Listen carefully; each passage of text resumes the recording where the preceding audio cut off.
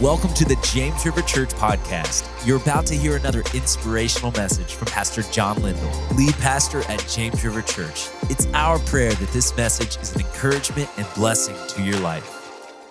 We're in a series on Hebrews, the book of Hebrews, and we find ourselves in Hebrews chapter 2. We're going to be looking at verses 5 through 18. Hebrews chapter 2, verses 5 through 18.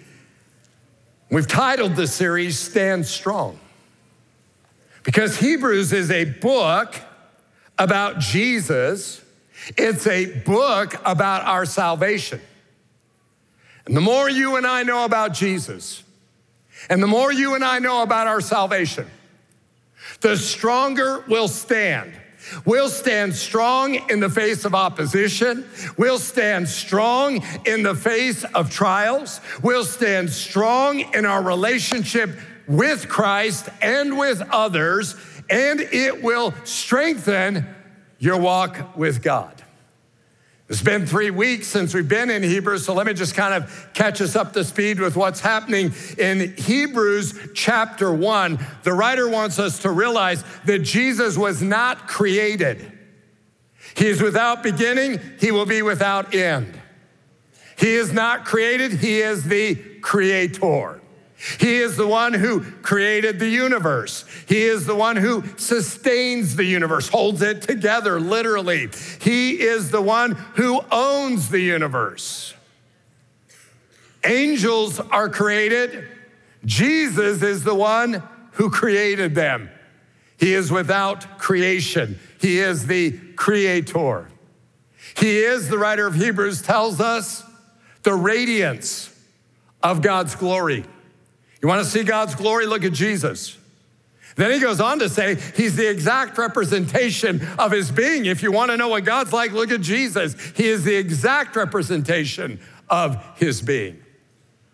On the basis of who Jesus is, on the basis of how great our salvation is, and I hope you realize just how great your salvation is. That it's not just something you check off the list. It's not something that, oh yeah, I got saved and now I move on. What else is next? No, your salvation is huge, what Jesus did. The writer of Hebrews cautions us not to drift away. He cautions us not to neglect so great a salvation. A neglected Christianity is an empty Christianity. You know, this past Christmas holiday, Debbie and I, we've got 8 grandkids, and so we do a kids camp, a cousins camp in the summer. We do a cousins camp in the winter, and I mean, you get 8 grandkids, ages 14 down through age 6, and I mean, it is go, go, go, go, go, and a lot of fun, just, you know, planned out to the exact second, lest they somehow get ahead of us. But part of what we did is they're collecting football cards, trading cards. So we helped them get some more, and they were showing them to me and asking me, you know, different questions about different players. And so as we're looking at it, one of the grandkids says to me, they say, well, Grandpa, did you collect football cards when you were growing up? And I said, no, where I was, they weren't available, and so that wasn't something I did. And they said, well, did you collect some? I said, yes, I did. I collected coins. And, you know, I had not looked at my coin collection in a long time, and so I thought, you know, I'll show them my coin collection. So, you know, I go and I get it, get it out, and we're all at the kitchen table, and they're like hovering around me, and you know, I'm like excited because, you know, I've got this coin collection, and so if you've collected coins, or way back then, you know, there's these little blue books, and inside they hold coins, and so I see the first one, and I go to pick it up, and I'm really excited, and this particular one, if you got the close-up on the camera, it's Lincoln Cent collection 1909 to 1940, number 1, and so I pull it up like this, and I open it up, and the first thing they see is this.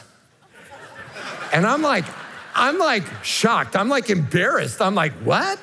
So then I go like this, thinking, okay, now they're gonna, and then I'm like, what? And then I go, so I think, well, surely the last page. And then I go like this, and I'm like, so here I am trying to impress them with my coin collecting prowess, and instead, My coin collecting book is empty. How did that happen? Then I got to thinking. I filled some books, but then I started neglecting my coin collection. You see, I got busy. I bought a motorcycle. Who wouldn't rather ride a dirt bike than collect coins? I mean, come on. But at the same time, that's what happens to a lot of Christians. You know, I thought about that. There's a lot of you, and you got the cover, you just don't have anything in it. You got saved, but you neglected it. You got baptized over here, that's that coin, and you got in a life group over there, that's that coin, but there isn't anything else. And if you went to show somebody your Christianity, you would be embarrassed. You want to be careful you don't neglect so great a salvation.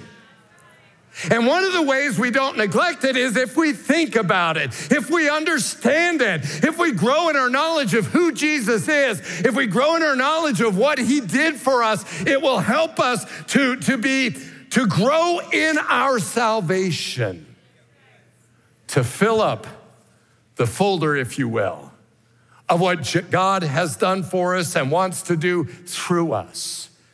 So this morning, as we make our way through Hebrews chapter 2 and verses 5 through 18, I want to give you just two simple points. The first one is this: Jesus is the perfect Savior. He is the perfect Savior. Look at it, verse 5. It is not to angels that he subjected the world to come, about which we are speaking.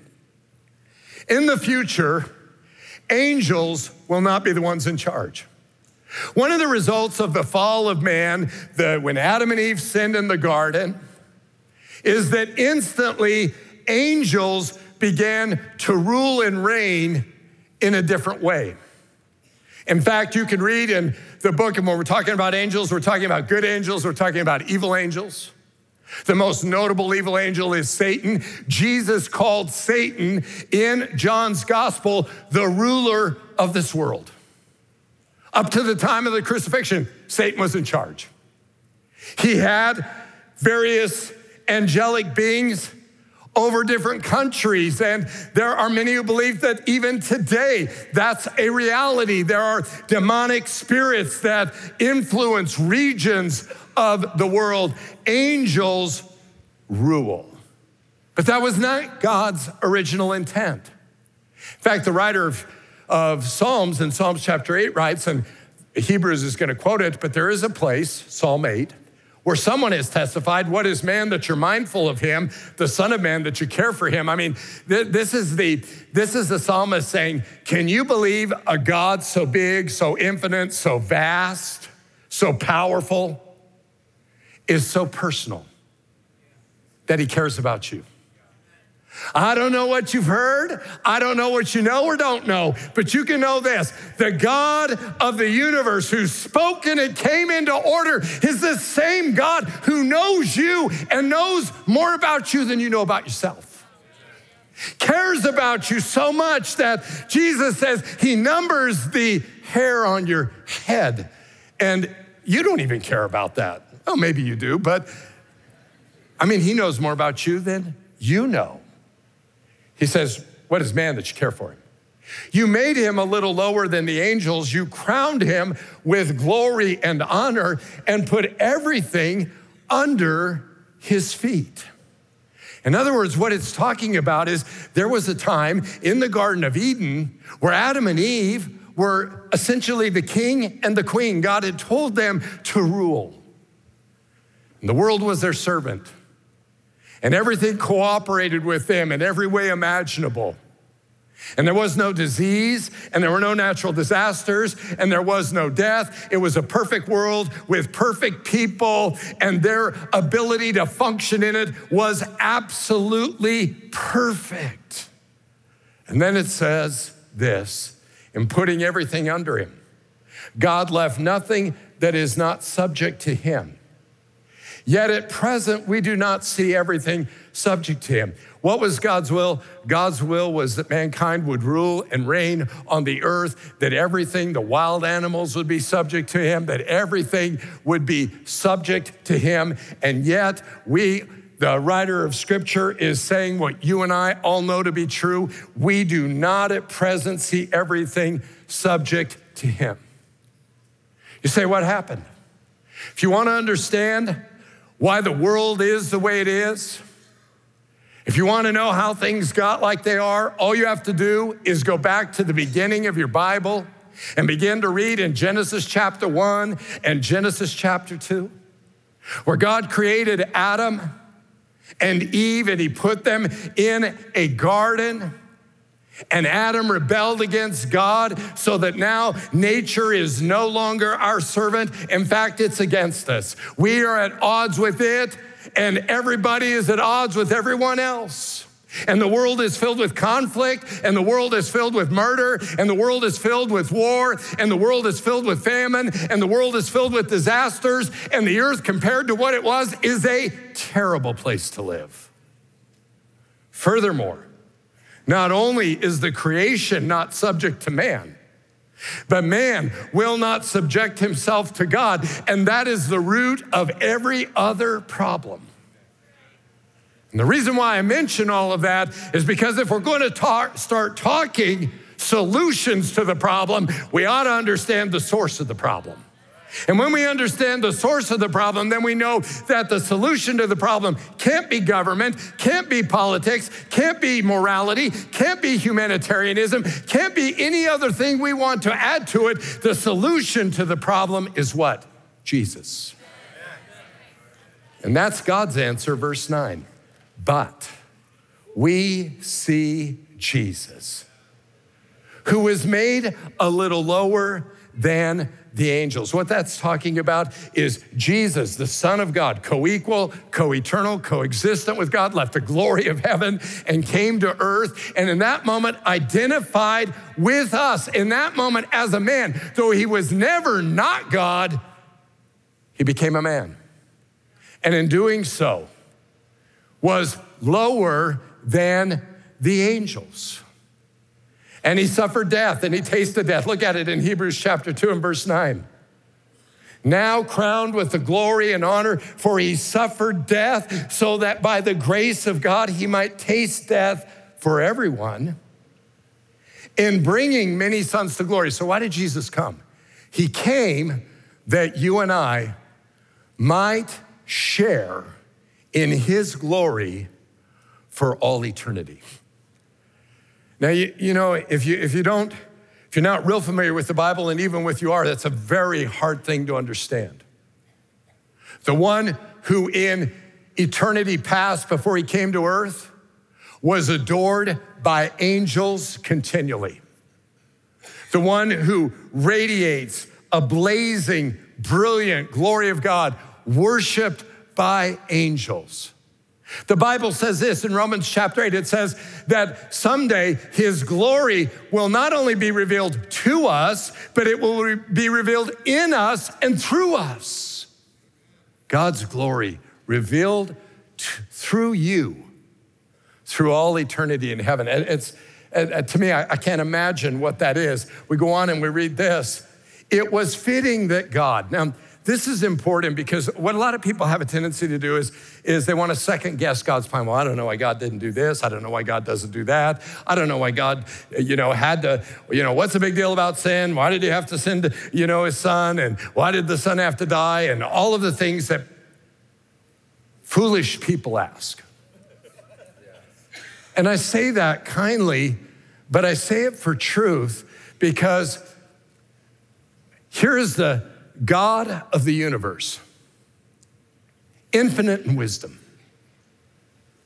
who knows everything instantly, equally, effortlessly. The God whose wisdom is so great, you and I will spend all eternity marveling at it, and here we are in our finite perspective, our limited time of existence, and we're gonna question what he's doing and why he's doing it.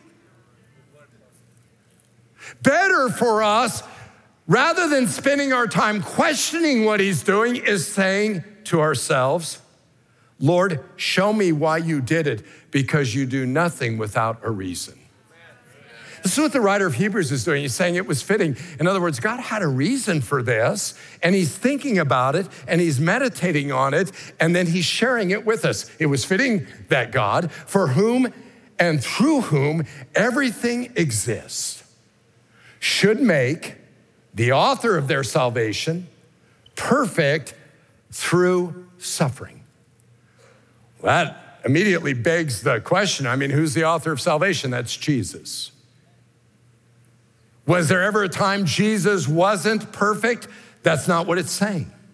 What it's saying is, it's saying he's the perfect Savior because he endured suffering and never sinned. He succeeded where you and I failed. Honestly, we've all suffered. And as we were suffering to one degree or another, found ourselves invariably asking God why it happened, questioning if God loved us, wondering what God was doing. In other words, or comparing ourselves to other people and saying, I don't know why I'm going through this and they're not, which is the envy and the jealousy and all the things that can happen. Maybe we had a bad attitude. Maybe we doubted God.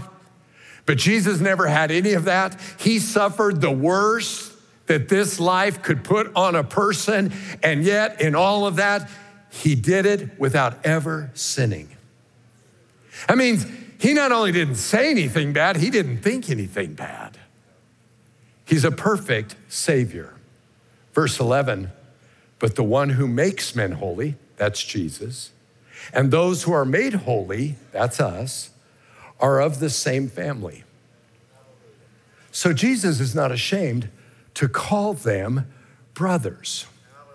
Now, here's part of what God is doing. God is so committed to a family in eternity that is unified, that is bonded together, that one of the things God had in mind in sending his son Jesus to earth was that he might share in the human experience and out of that create a bond with humanity. Let me put it to you this way. If you've ever seen somebody who served in Vietnam and they have the Da Nang hat on or whatever hat, the battle, and if they see somebody with the Da Nang hat, instantly, they may have never met one another, but I'm gonna tell you what, instantly, they're bonded. They're together. Because they went through something so intense, so horrific, and they survived it without saying a word. They know what one another thinks, they know what one another feels. You could have the same thing with Marines who fought at Fallujah. They see that hat or they start talking and they realize, oh, you were in that battle, I was in that battle. Instantly, they don't have to say much more. And they're gonna talk to one another and say things to one another they might not say to their mate. Because there's a connection, there's a unity, there's a bond. You could have people who maybe are weather a tornado or a hurricane together, and instantly there's that bond. Oh, you remember then, and if you meet somebody and they've gone through it too, instantly there's a connection because nobody understands a tragedy like somebody who's been through it. What Jesus did, what God did, God so wanted a unity in his family.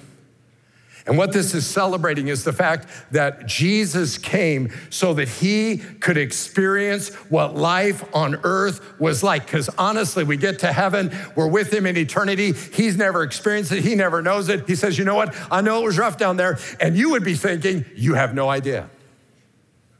But now, he's experienced the worst of this life. And the result is there is a unity with his people. He's our brother, and he is the one who stands with us, and together we're the children of God. Look at it. It's just beautiful. He says, I will declare your name to my brothers. In the presence of the congregation, I will sing your praise. And again, I'll put my trust in him. And again, he says, here I am and the children God has given me. We're all family. Jesus is our brother, and he knows exactly what it's like to face the obstacles, the difficulties, the pain, the loneliness, the sorrow, the abuse that this life can dish out.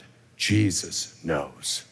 He's the perfect Savior because he knows what that's like, but he did it all without sin. Number two, he's not only the perfect Savior, but Jesus is the personal Savior. He not only came to identify with humans, but he came to restore to us the dominion and authority that Adam lost. Now, this is really important because when God places Adam and Eve in the garden, perhaps you've never thought of this, when he places them there, he says, I want you to rule and reign. That's Genesis chapter 1.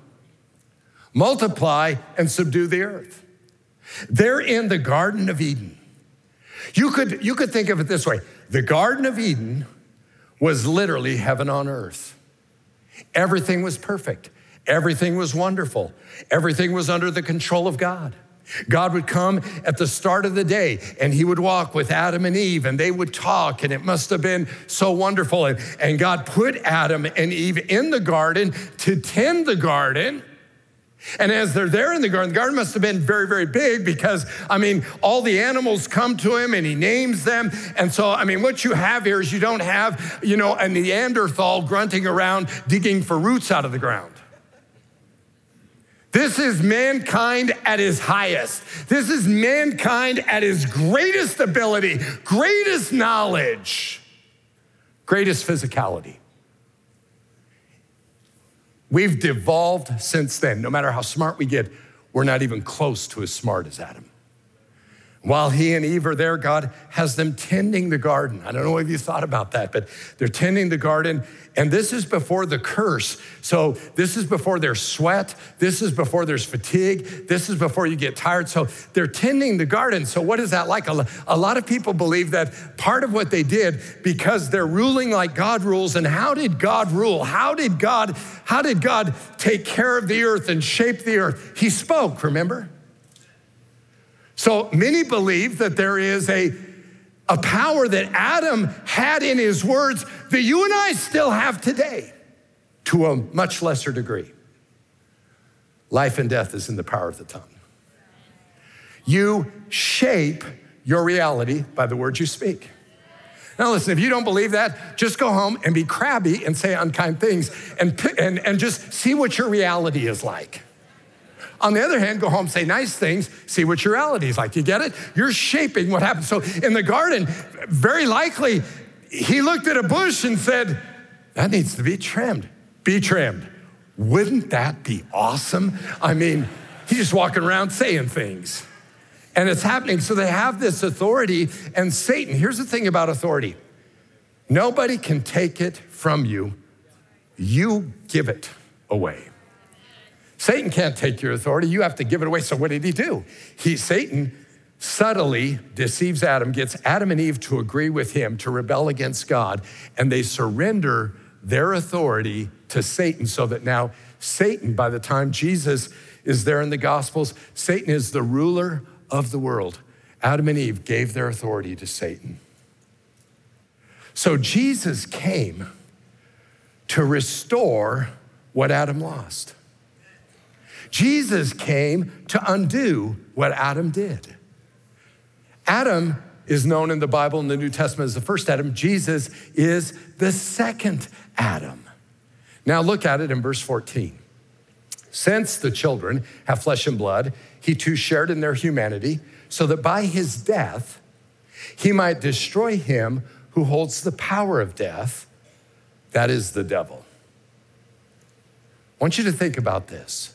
There's something about his death that destroys him who holds the power of death, the devil. And watch this, and to free those who all their lives were held in slavery by their fear of death. Without Christ, there is inherent in people, a fear of death. Now listen, if there's no God, death wouldn't be fearful, it'd just be sad. Because it'd be the end of doing the things you love, the things you enjoy, or being with the people that you like to be around. But if there's a God, and if there's an accounting, and if there's a judgment, you say, well, not everybody believes that. Here's the thing.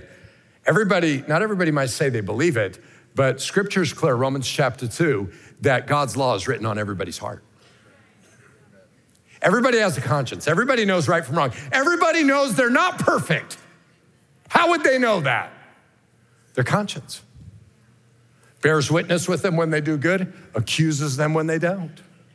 There is inherent in man, in the makeup of man, this sense that someday there is a right, there is a wrong, and someday I will have to give an account. And that doesn't mean that unbelievers live terrified lives. What it means is they deal with it and cover that fear primarily in one way, I would say. Denial. They just deny. They deny God, because if there's no God, there's no accountability. So I don't believe in God. What they're saying is, I don't want to face judgment. I don't want to have to think about it. So if I don't think there's a God, then I don't have to think about it. Or they come up with their own philosophy. Usually it begins with, I think, like they're smart enough to know what's after life, though they've never been there. And they try to work through that to dull the thought that there's accountability. Now, we read on in verse 14, since the children have flesh and blood, he too shared in their humanity, so that by his death he might destroy him who holds the power of death. That is the devil. Now, how did Jesus' death, this is the question, how did Jesus' death destroy the devil and his power? The answer is in verse 17, look at it. For this reason, he had to be made like his brothers in every way, in order that he might become a merciful and faithful high priest in service to God, and that he might make atonement. Now, I put this word propitiation.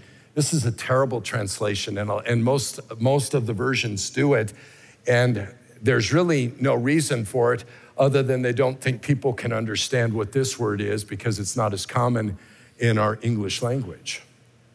But this word is a massive word. You say, well, I don't care about all the big words. Well, you need to care about all the big words because the big words have wonderful meanings that make the cross come alive to you, that help you really understand what the Savior did for you, what it cost him to do it, what he bore on the cross, all of that wrapped up in here. And he says that he might make atonement or propitiation for the sins of the people. Now, let me give you the reasoning here of that verse so you can kind of follow it. Jesus became like us so that he could become our high priest. Number two, in the Old Testament, the high priest was a representative of the people, so he had to be a people. He couldn't be outside. So a priest is a representative from the people, of the people, to represent them before God. Jesus, therefore, became a person so he could be a high priest, so that he could represent the people by offering sacrifices for sin, which is what a priest does. The penalty of sin is death. Death is the consequence. And finally, Jesus had to be a human high priest so he could die as a perfect man and as a perfect human sacrifice take our place. You see, it was human sin. And we're going to read later, you say, well, in the Old Testament, they had blood of bulls and goats. The blood of bulls and goats could never take away sin. All it could do is remind the worshipers of their own sinfulness and of the price of their sinfulness.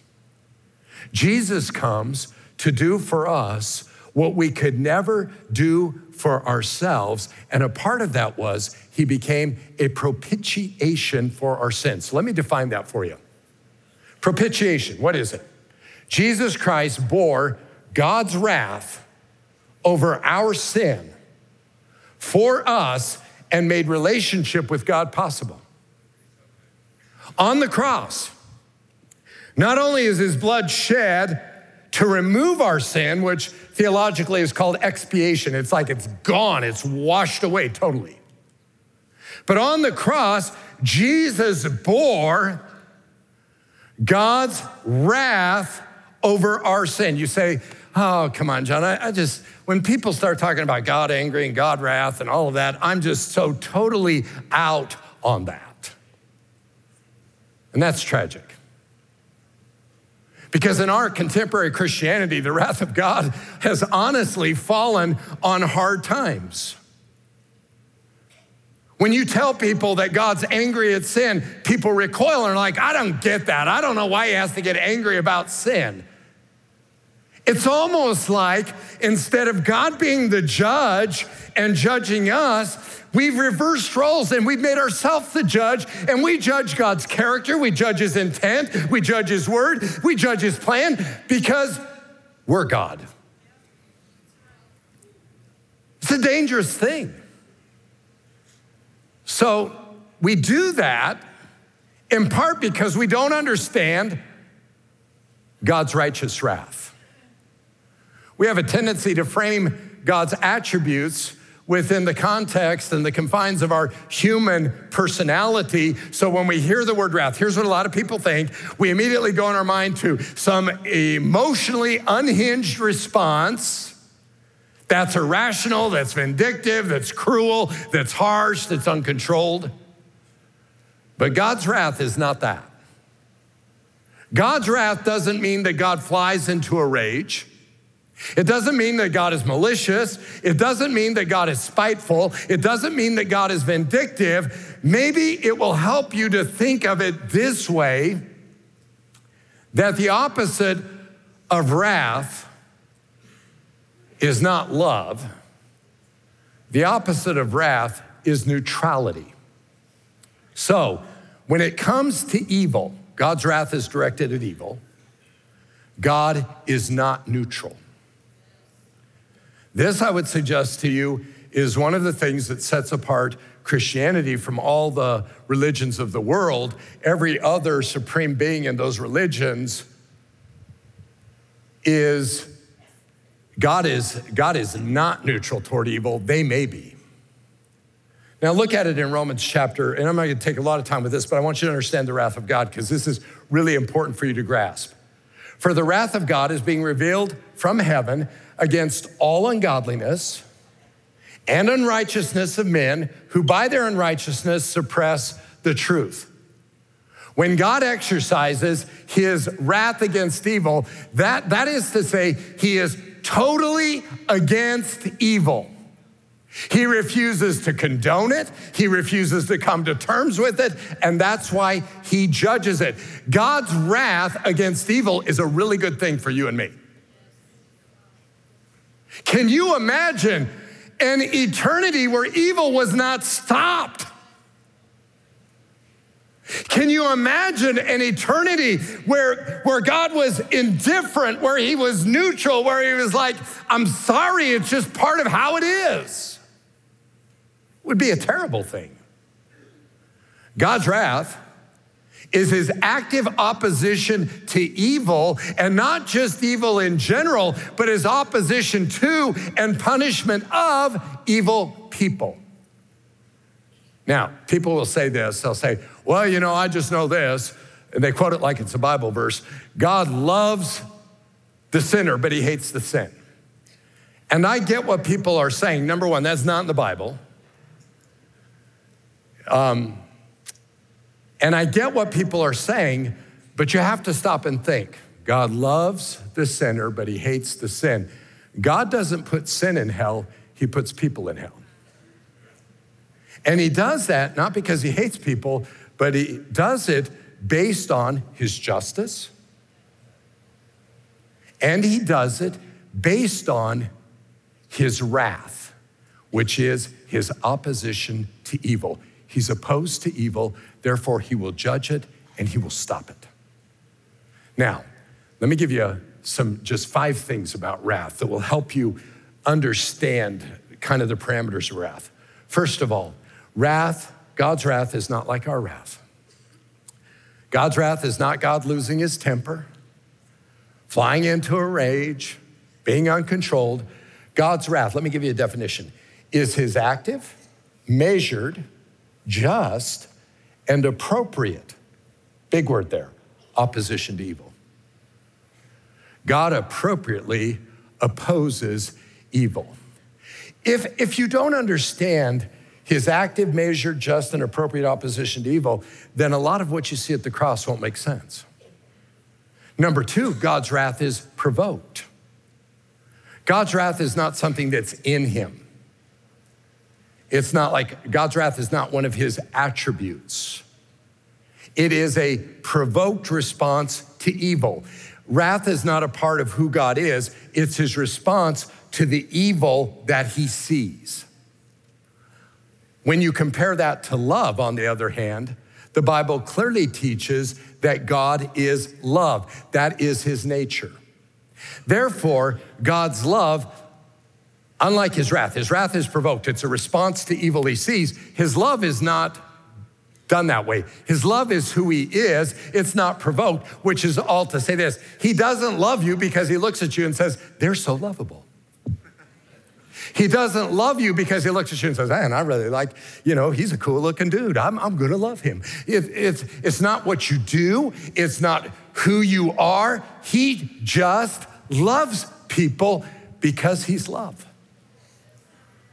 which is great news for all of us. Number three, God's slow to wrath. A person might say, well, if God is so opposed to evil, then why doesn't he wipe it out? Why doesn't he judge it when he sees it? That's the last thing you want him to do. You'll be a little pile of ashes right on your seat. Nobody wins if God instantly judges evil. All of us win because he gave us time to do what? To repent. Aren't you glad that before you repented, God didn't decide, I'm done with evil, that's it, and the door to grace was closed? God is patient. 2 Peter chapter 3, verse 9, not willing that any should perish, but that all should come to everlasting life. The day of judgment will come, but God is not in a hurry for it to come, because God is saying, as many as will come to me, I want them to come to me. So he holds the door open, lest at that moment that it shuts, the day of grace is over. Number four, God's wrath is already being revealed. People are already experiencing the wrath of God. Maybe you've not thought of that, but already people that don't know God live under his wrath and experience his wrath. If you go to Romans, you see Paul use this as part of his argument. The wrath of God is being revealed from heaven. How? Verse 24, God gave them over in the sinful desires of their hearts. Next verse. God, because of this, God gave them over to shameful lust. Verse 28, he gave them over to a depraved mind. There is a sense where you could say that the expression of God's wrath is when he lets people have what they want rather than what he wants for them. He just says, okay, do it. Okay, have it your way.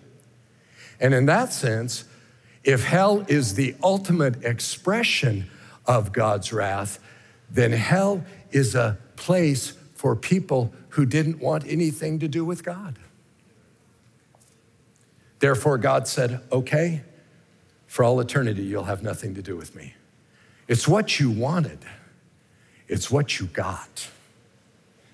His wrath really is, in some sense, giving people what they want. It's tragic. Person says, I didn't want to get saved. I didn't want to serve God. I didn't want any of that church stuff and all that jazz. I didn't want the Bible.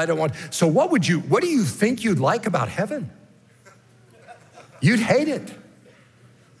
So God says, you won't be there. You won't have to worry about that. And the ramification of that is shocking and tragic. And here's the tragic thing. People think it's just shocking to live without God in eternity. Can I just tell you, it's equally tragic to live without him in time? Amen. God's wrath, number 5, is on all sinners. Now, today. That may surprise you to know that. There's the red letter Christianity. It's people who are like, forget about Paul, forget about Peter, forget about John. We don't want it. We want to hear all those people. We just want to hear what Jesus has to say, because all Jesus talks about is love. And that's just not true. Jesus said this. These are Jesus' words. Whoever believes in the Son has eternal life. Now let's stop here and think about this. Eternal life. What is eternal life? We're not talking about people living forever. Everybody's gonna live forever. You're an eternal being as a human. You're eternal. You'll live forever. The question is, where will you live?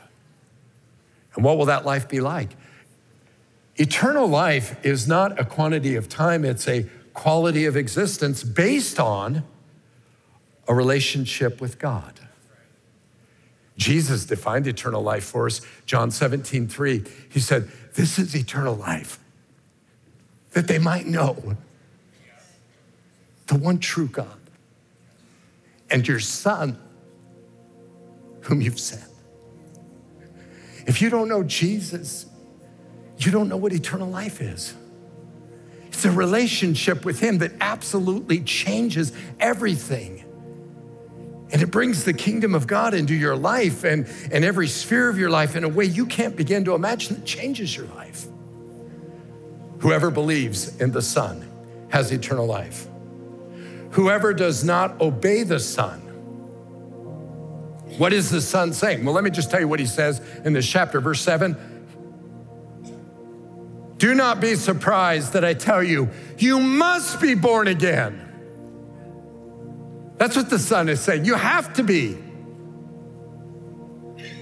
He says, I tell you the truth. And anytime Jesus puts that down, you ought to underline it and listen to it. He says, I tell you the truth. Unless a man is born again, he cannot enter the kingdom of heaven. Have you been born again? And if not, why not? Do you realize it's a command? It's not just an offer. He says, you must be. That's a command. You have to be. Whoever does not obey the Son shall not see life, but the wrath of God remains on him. That's shocking. Notice it doesn't say the wrath of God will come on him,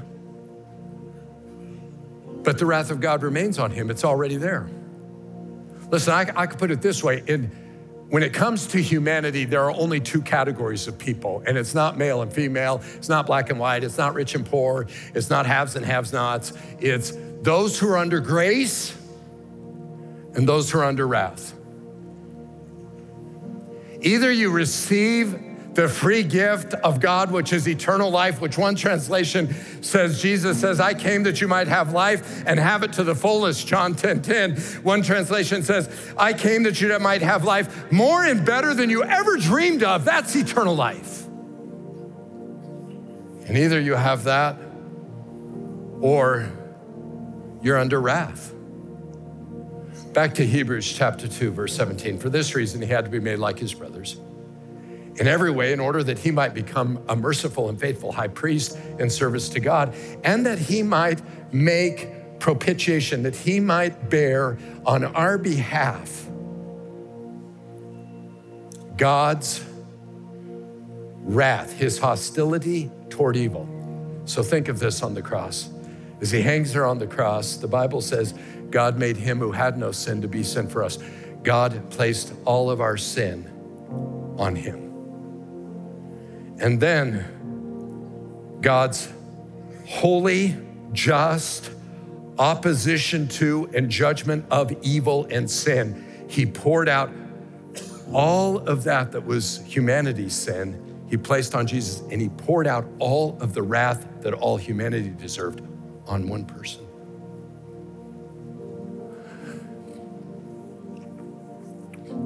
Helps you understand why he would say, my God, why have you forsaken me? Is in that moment, the fury of God's judgment on sin is poured out on him for you and for me, so that we would not know his wrath, so that we would not experience his wrath, so that we would be free. So God, if you're a believer, he's no longer angry at you. You say, well, I just feel like sometimes he's kind of upset at me, or he's kind of put out at me. No. Jesus bore all that. You say, but I just can't seem to get over what I did and what blah, blah, blah, blah, blah. And I get it. It can be big what you did, but it's gone. Gone. His blood washed it all away. You say, well, I just wonder what God thinks. He doesn't remember it. It's gone. So why do you? Do you see how wonderful this salvation is? That God would love you so much, that Jesus would love you so much, that he would come and bear that for you, that you might have relationship with him and know the love of God. Now, verse 18, because he himself suffered when he was tempted, he's able to help those who are being tempted. You say it's really tough right now. Jesus knows what it's like. You say it's hard, I'm struggling. Jesus knows. He knows what it's like to be tempted.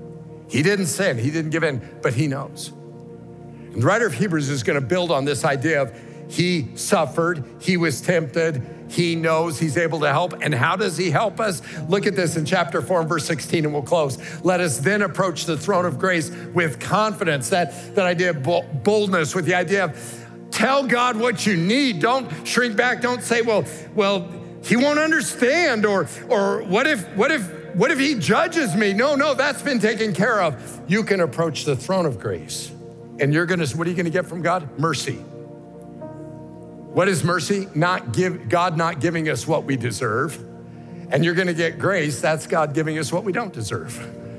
You're gonna get God being good to you, coming and going, forwards and backwards, upside down. God will help you because God loves you, because we have a perfect Savior. Because we have a Savior who is awesome. We have a personal Savior. He knows where you're at. He knows what you need, and he loves you.